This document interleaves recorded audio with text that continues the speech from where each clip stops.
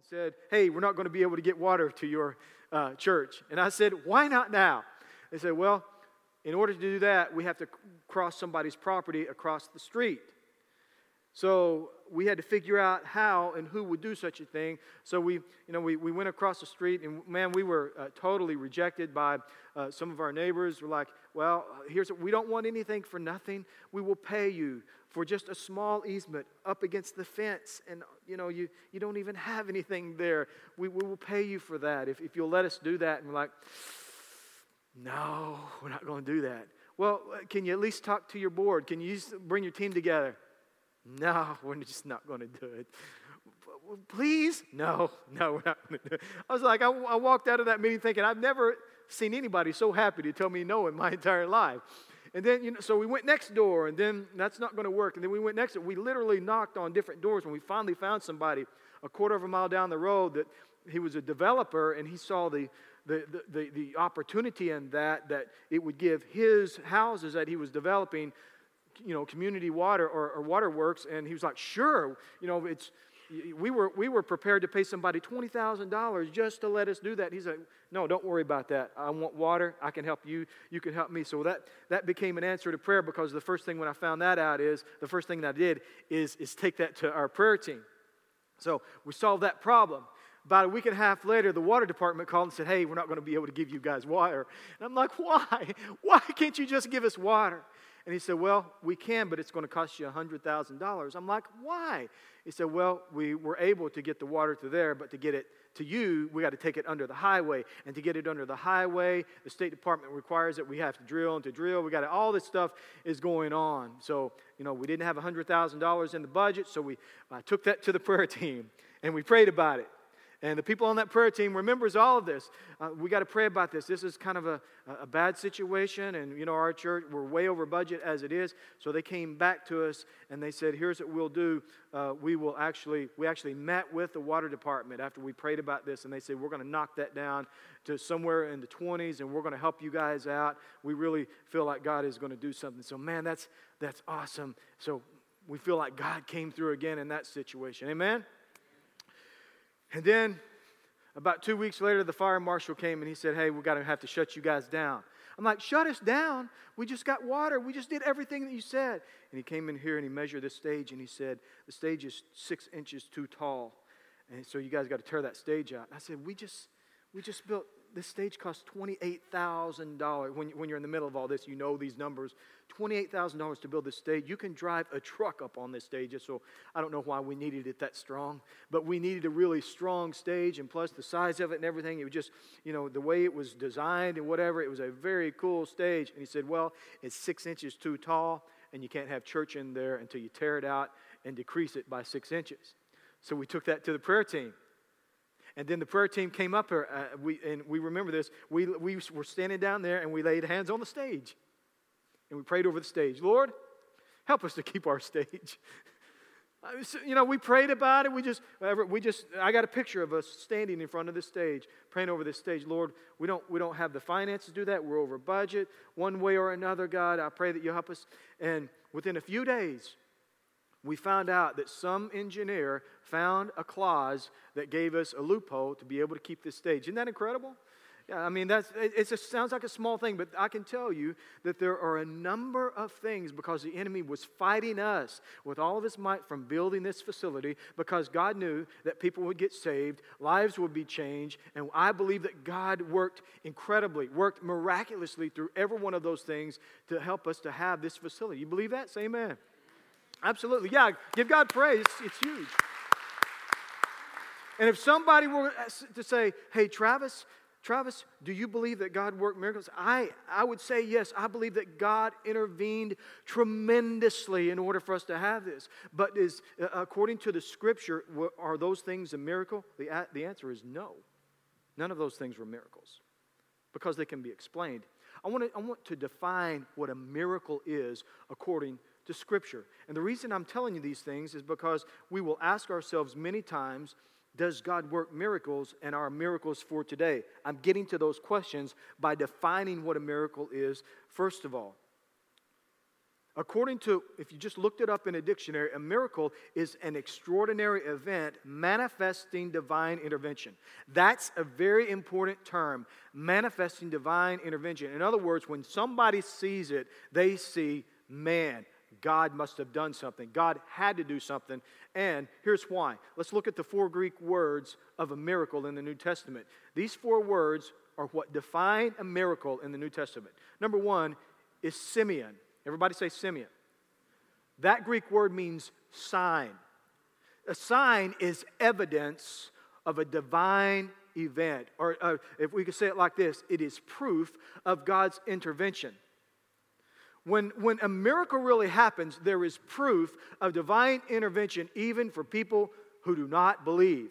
Now, the things that I told you, how God intervened to help us build this church, I am absolutely confident that God did those things and God stepped up. But for somebody who doesn't believe in God, they could tell you that there is a logical explanation for how every one of those things took place. In fact, God worked through people to make sure those things happened. And I believe that God intervened to help that engineer find that clause to help us to keep this stage. But that can't be defined as a miracle because there is no proof, and I can't prove to you that God did that. I believe He did. Are you with me? But there's no proof of it. So really, that can't be defined as a miracle. Here's the deal. If there is any other possible explanation, then it's not really a miracle. A miracle is so powerful and is so proof that God did it that it astonishes people and it leaves no room for doubt. There is no other way, there is no possibility except for God did a miracle. Even those who did not believe in Jesus could not deny that He performed miracles. The Pharisees would step back and look at Him and not believe that He was the Son of God. They told other people He was not the Messiah. He cannot be the Messiah because of where they believed He came from, but they could not deny the miracles that He performed. In fact, Jesus upon occasion would perform a miracle, and He would do it so the Pharisees standing around would receive their sign. They would say, give us a sign. He would say, I've given you so many signs. But every now and then He would give them a sign.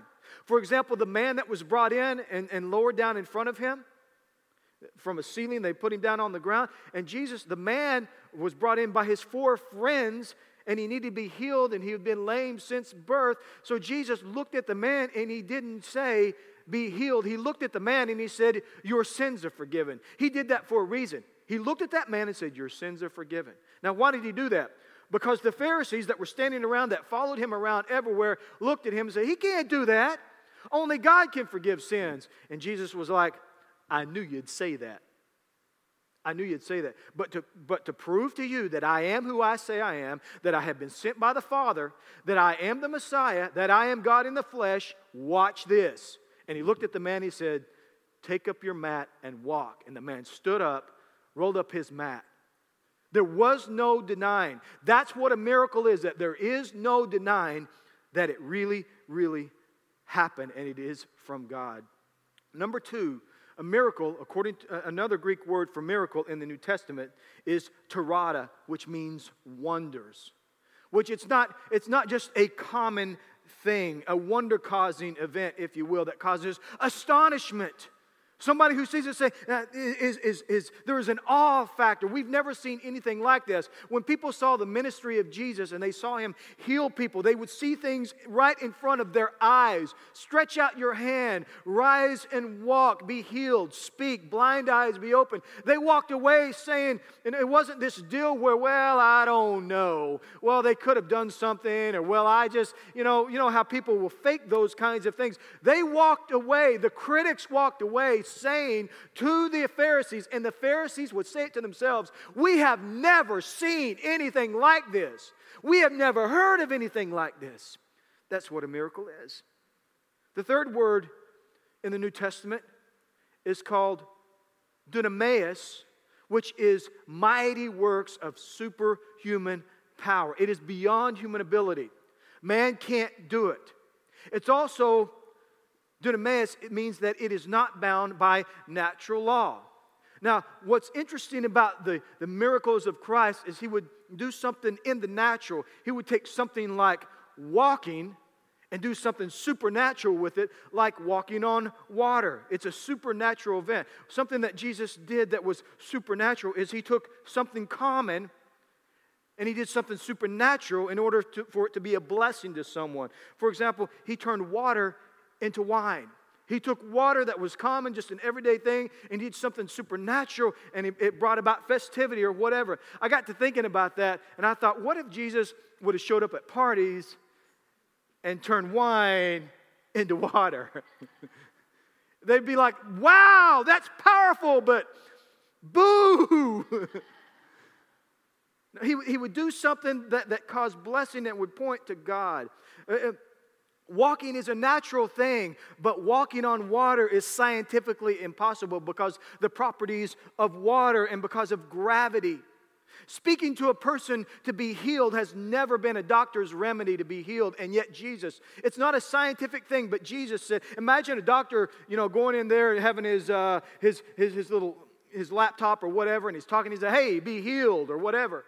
That's not what a doctor usually does, and yet Jesus did that because it was a miracle. Speaking to a spirit that caused a disease is not something that we would normally do when we practice medicine. However, Jesus, because he worked miracles, did something that pointed to God. It was a powerful thing. A miracle is doing something supernatural to something natural that causes something to point to God. The last word of defining a miracle is erga, which means works.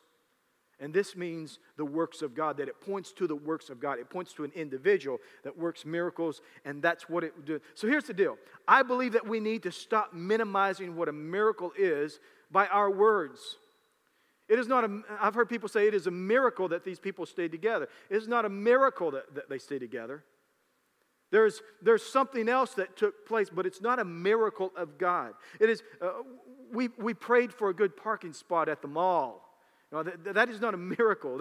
I'm not even sure that God works in that, because what about the other person that didn't get the spot that wanted your spot? You know what I'm saying? Could it be just a coincidence that you got a good parking spot at the mall? Maybe God did intervene. I don't want to take away from what God might be doing in your life. It is a miracle that our team won.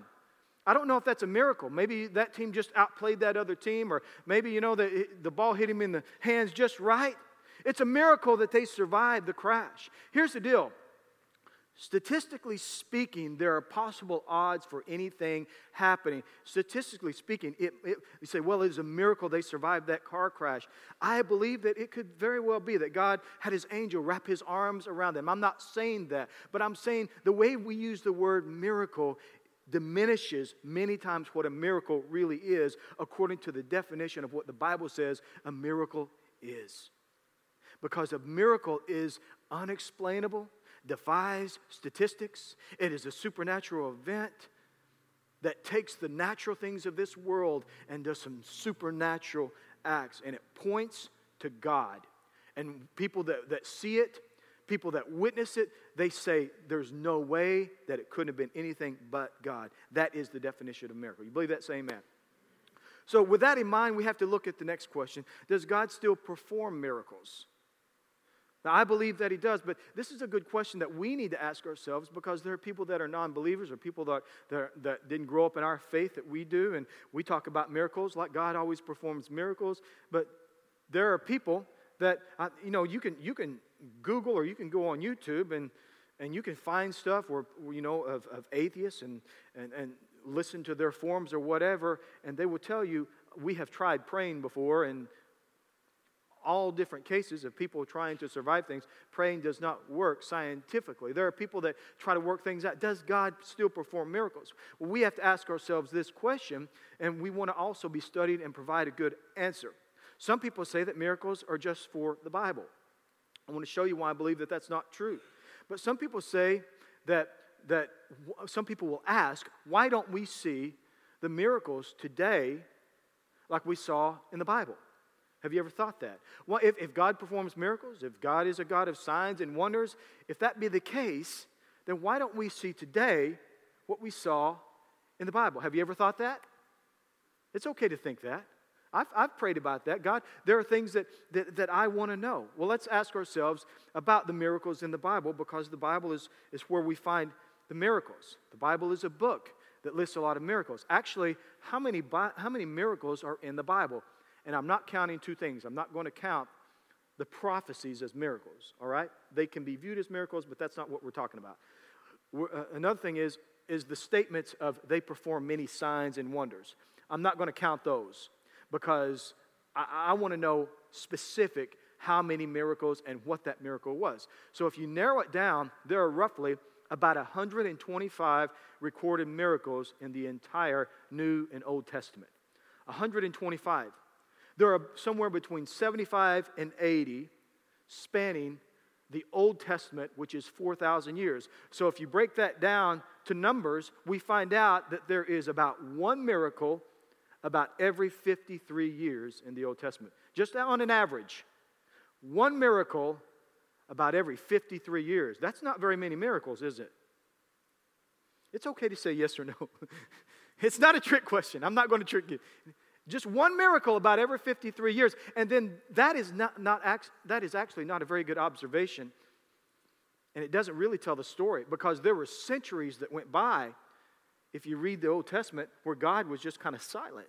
Or maybe God wasn't silent, but we just don't know what happened. For example, at the end of Genesis, Jacob moved his family into Egypt, and we don't hear anything in Old Testament scripture of what God did for about 350 years. So for 350 years, there are no recorded miracles. No miracles. And then Moses is born, and then we have about a dozen or so miracles of what God did through the Israelites, and then there's this season of no miracles. And then if you go between the Old Testament and the New Testament, there's 400 years of just complete silence.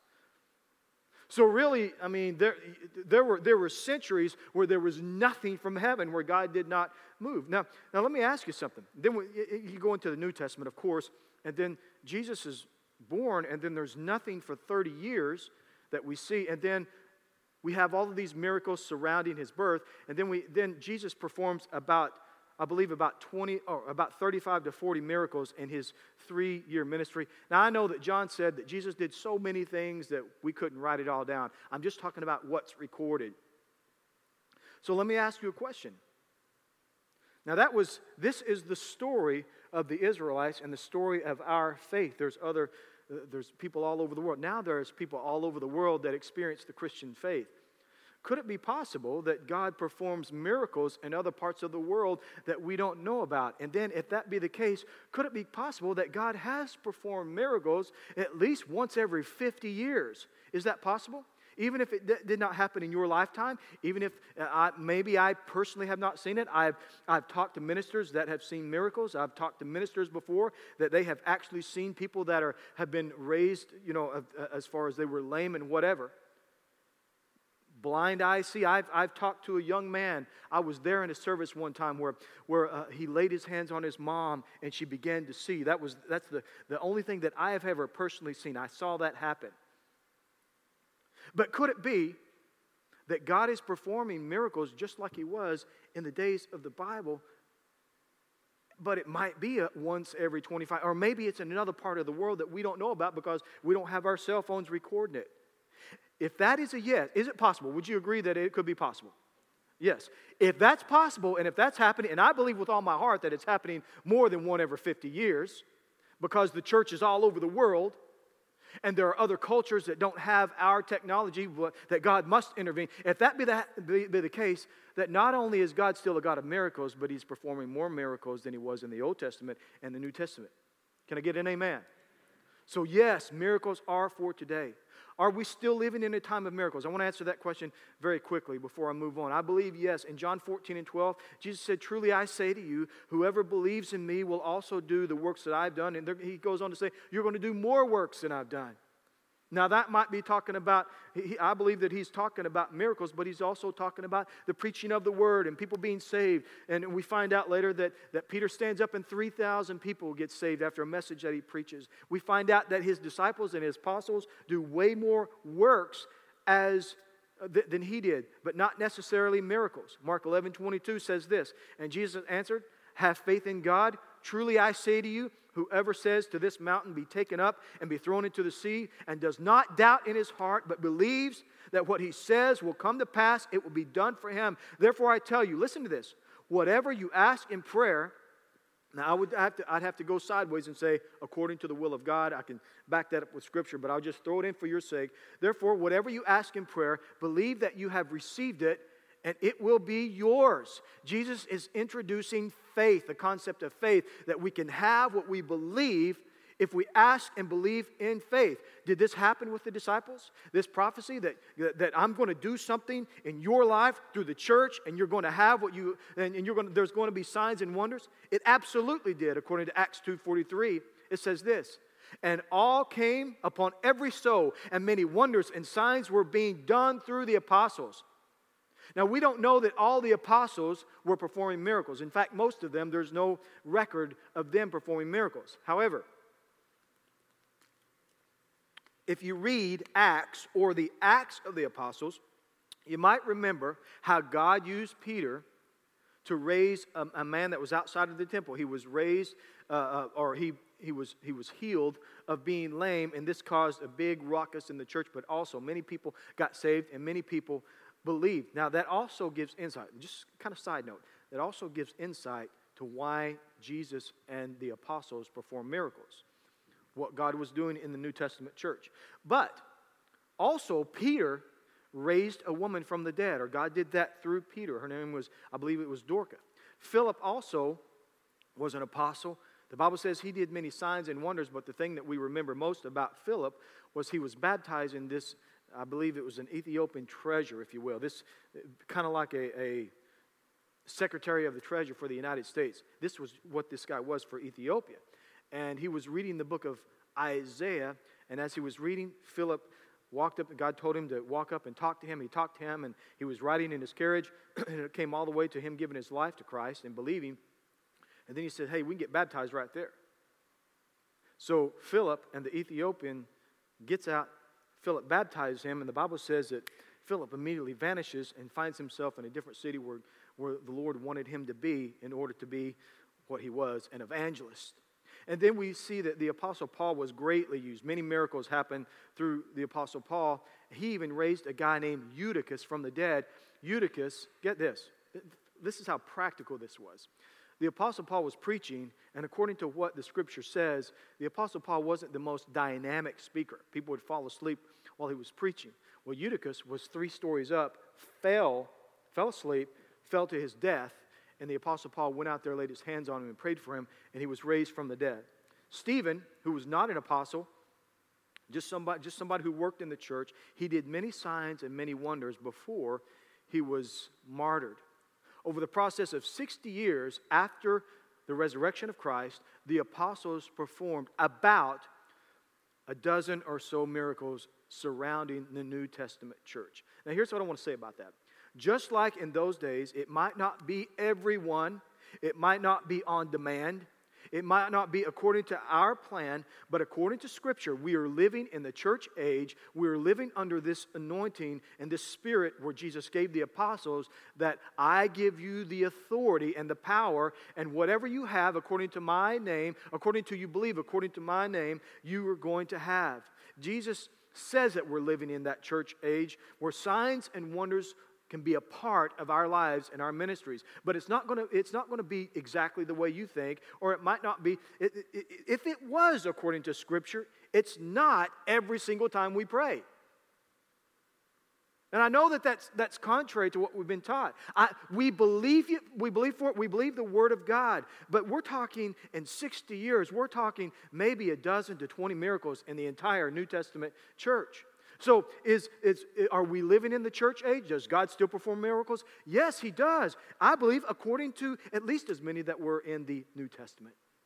All right, last thing I want to ask, and I'm going to close after this. Do I need a miracle? Do I need a miracle? Now, I think that would be evident, but I have a reason why I want to ask you this question. In the Old Testament, when God freed the Israelites from Egyptian slavery, if you remember this, He provided for them and He protected them for 40 years as they walked through the wilderness. Listen to Exodus 13 and 20. It says, the Lord went before them day by day, or went before them by day in a pillar of cloud to lead them along the way. In other words, he provided a shelter or a shade for them as they walked through the desert. And by night, a pillar of fire to protect them or to give them the ability to see at night, that they might travel by day and by night. Exodus 16, they didn't have to provide for themselves food. They didn't have to work or hunt for food. He provided manna, which was like, it was something that they would go out every single day and they would pick up this manna. It was something like a cake or a bread. They didn't even know what it was. I think manna actually translates as, what is it? So they had this thing called manna, and then quail would fall into a field and they would gather up. Millions of people would gather up quail and free bread every single day. They never had to work for their food. All they had to do was travel and be obedient. In Deuteronomy 29, it says their clothes and their shoes never wore out. Moses said that to them. They didn't have to make their food. They didn't have to make their clothes. And they were protected. They were divinely protected. That all came to a screeching halt when Joshua became their leader. Why? Because Joshua led them into the promised land. When God leads you into a place of blessing, when God leads you into a place of promise, the provision, the miraculous provision, ceases. Are you with me? He led them into a place of victory. He led them into a place of what was called milk and honey. In other words, the food was there. They just had to conquer and get it. Now, our fight is not flesh and blood. Our fight is spirit. So we pray these things into our lives. We pray provision through our prayer life and our spirit life. But let's keep going. God brought them into a place where they did not need miraculous provision. And I believe that is where God wants us to live. Let me show you why. Sometimes we believe that we need a miracle when we just need an answer to prayer. And God will lead us into a place where He will provide for us as we begin to ask Him. And I'm telling you right now, I would rather live in a place of provision and a place of prosperity and a place of blessing than needing a miracle. Man, miracles are incredible, but I would rather live in a place where I was not dependent upon a miracle in my life. And I believe that's where God wants us to take us, like He did the Israelites. A few weeks ago, I sold this guy my guitar, and I told this story 3 weeks ago, but I didn't tell all of it.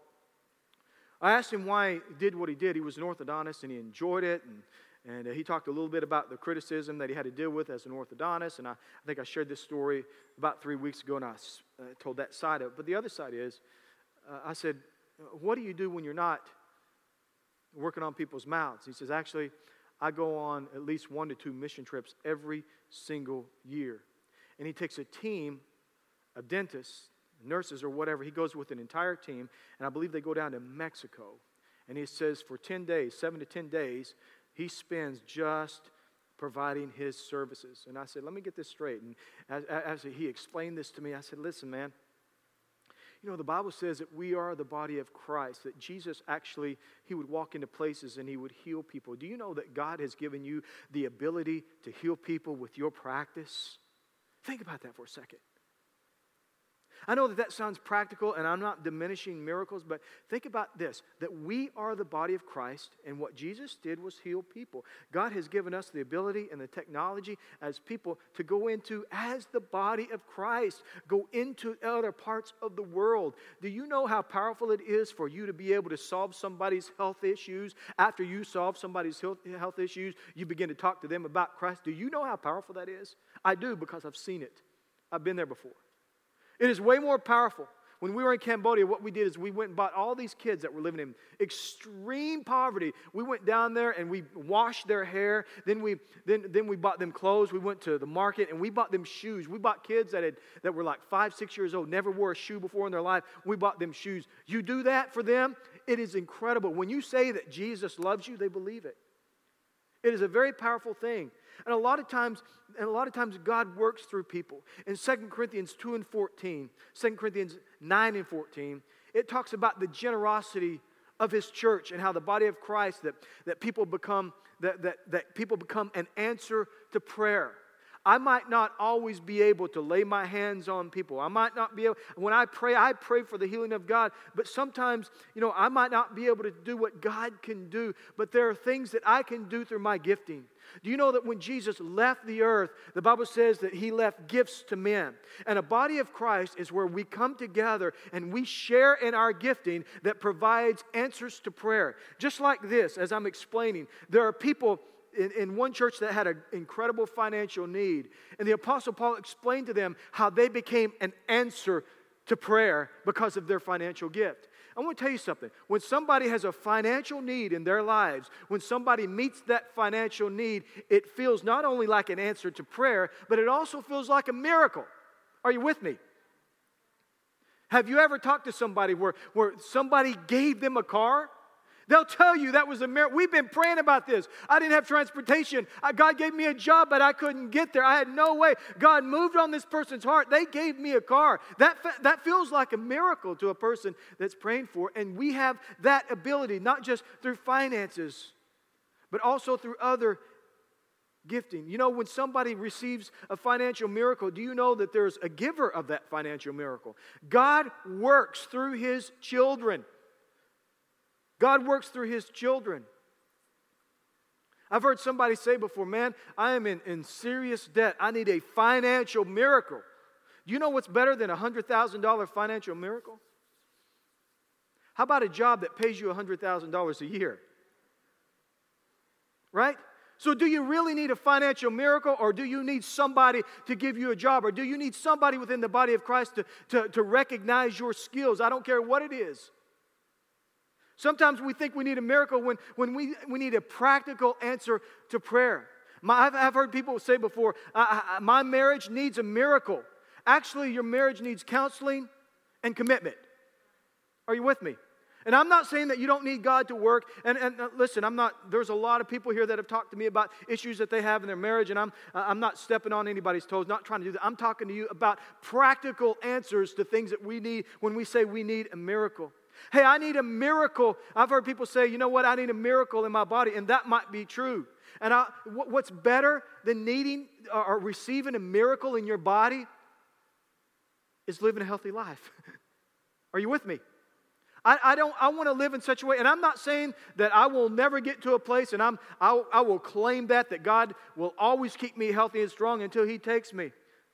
But rather than coming to a place, and rather than celebrating the fact that God worked a miracle in my life, hey, I'd just like to live healthy until God takes me. And I believe that God wants to take all of us into a place where we don't have to depend on a miracle. Like the Israelites did not have to, or they no longer had to depend on a miracle because God took them into a place of prosperity and blessing and promised land. And I believe that is more than a miracle. God has a place for all of us, and that's God's will for our lives. You believe that? I want to close with this. We live in a society of blessing and prosperity. In these United States, we live in a different world than the other world lives in. And I believe that God has provided us with even the medicine and technology that we have in order for us to live the lives that we live. And I believe with commitment and hard work, we can access the promises of God. However, I'm not naive to believe that there are not some issues in life that these problems can't, that the solutions that I have can't solve. There are things in your life that the only way that it's going to be taken care of, that the only way that you're going to have an answer is if God comes through and God gives you a miracle. You know, the sad thing about that, the hard thing about that is unless God gives me a miracle, my life is going to go down. Unless God gives me a miracle, things aren't going to work out. That's the sad thing. But the powerful thing is, if that's where you are, the only way that this happens, the only way that we're going to be healed, the only way that we're going to live, the only way this is going to work out is God steps in and God gives a miracle. The sad thing about that, the hard thing about that is where you are if God doesn't come through. The good thing about that is, well, now you've qualified yourself. And next week we're going to talk about people that qualify themselves to receive miracles. Last week I wasn't here because my father asked me to come preach for him. And I think I thought it was really important because 6 months ago, he was diagnosed with cancer, and I've seen him go down really quickly over the last 6 months. He just went in because he wasn't feeling well. One of those stories. He went in, he wasn't feeling well, he was sick. They got to looking at him. They did CAT scans, looked all over us, but found out he had tumors. Stepped back, came in after about a week in the hospital to say, we really can't do anything. Are you a person of faith? Well, pray. We're going to send you home. They didn't even give him a time frame. They didn't want to do that. Basically, it's like he's kind of a walking time bomb. He may have 6 days, 6 weeks, 6 months. We don't know, but we know that he'll, at the rate that it's growing, it's going to continue to get worse. And I found that out when he found out. So I thought, when he asked me, I thought, man, I don't have time. You want to live your life in such a way that when you look back 2 years, you want to say, hey, was I busy or should I have made a different decision? So I'm thinking, well, I'll get Curtis to preach. Curtis did a good job last week, didn't he? So I went down there, and when I walked into his church, little church, not very many people, just little community church, my stepmother met me there, and she said, hey, I'm sorry. He's so disappointed. He want to be here. He's just too sick. He can't make it. No, don't worry. So I preached, went out and visited with him at his house. And when I saw him, I thought, man, he's lost more weight. He doesn't look good. I can tell he's in pain. And he asked me to pray for him when I left. And I kneeled down, and we all gathered around and prayed for him. And it's hard for me. It really is. It's hard for me, and I'm praying. And my dad's Pentecost, okay? And I'm like, Lord, we believe for divine healing, and I'm going on and praying. And I'm saying, but even if things don't work out, and he interrupted me right there, and he said, but no, Lord, we're going to believe for complete healing. I felt checked. You know what I'm saying? Absolutely. And I said, yeah, Lord, yeah. Hallelujah, praise God.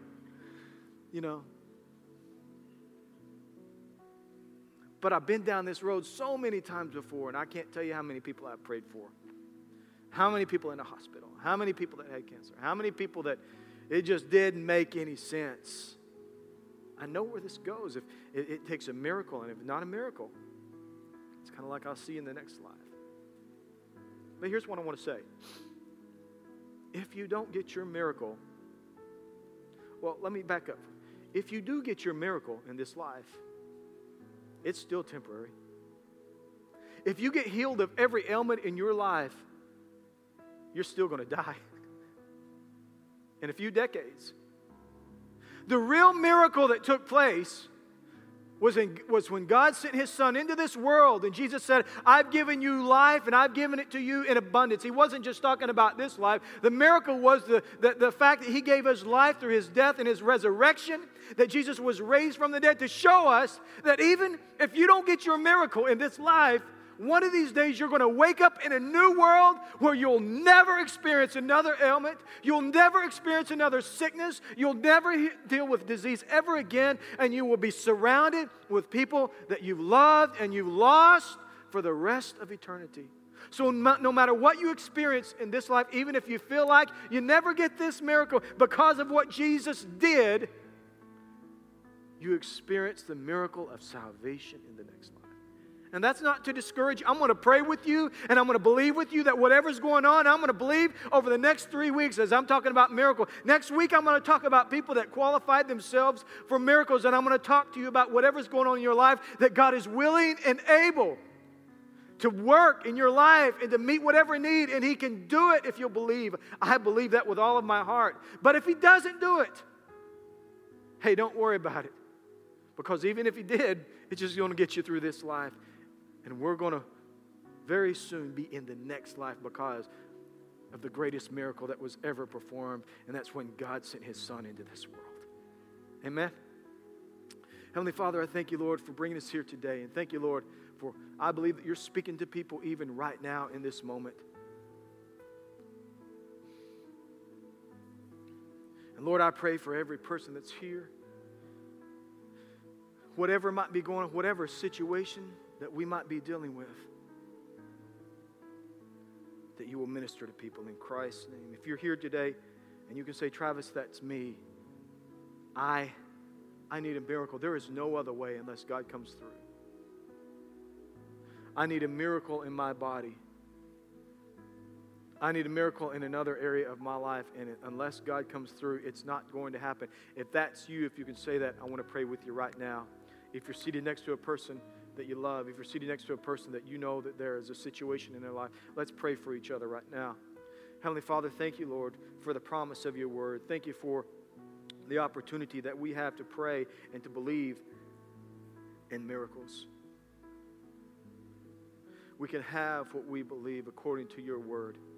And we don't understand everything in life. And you are a God of miracles. You are a God of provision. So I pray, Lord, that is exactly what you provide for those that need it. If not today, Lord, over the next few weeks, as we dive into this subject a little bit more, Lord, heal people, save people's lives in the name of Jesus. If you receive that, say amen. If you'll continue to bow your heads, Lord, I pray for people that don't know Christ today. People that are not in the fellowship. People that have not given their lives to you. If you're here today and you don't know Christ, He's not Lord and Savior of your life for whatever reason, you can say, Travis, I don't live for God. He's not Lord and Savior. I have never lived for God. But I feel like He's speaking to me today and I want to come home. Or maybe you can say, Travis, I walked away from God at some point.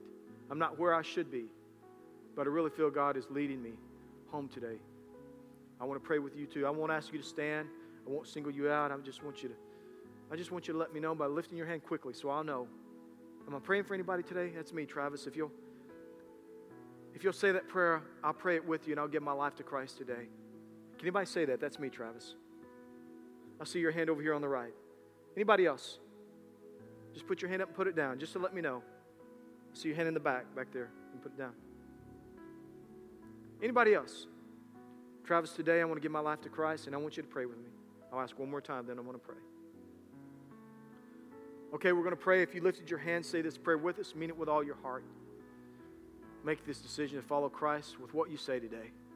Just repeat after me. We'll all pray together. Dear Heavenly Father, I'm before you today, and I give you my life. And Jesus, I ask you to be Lord and Savior of my life, to forgive me for all of my sins. And I declare that you are Lord and Savior of my life. And from this moment on, I will serve you with my life. In the name of Jesus. Amen.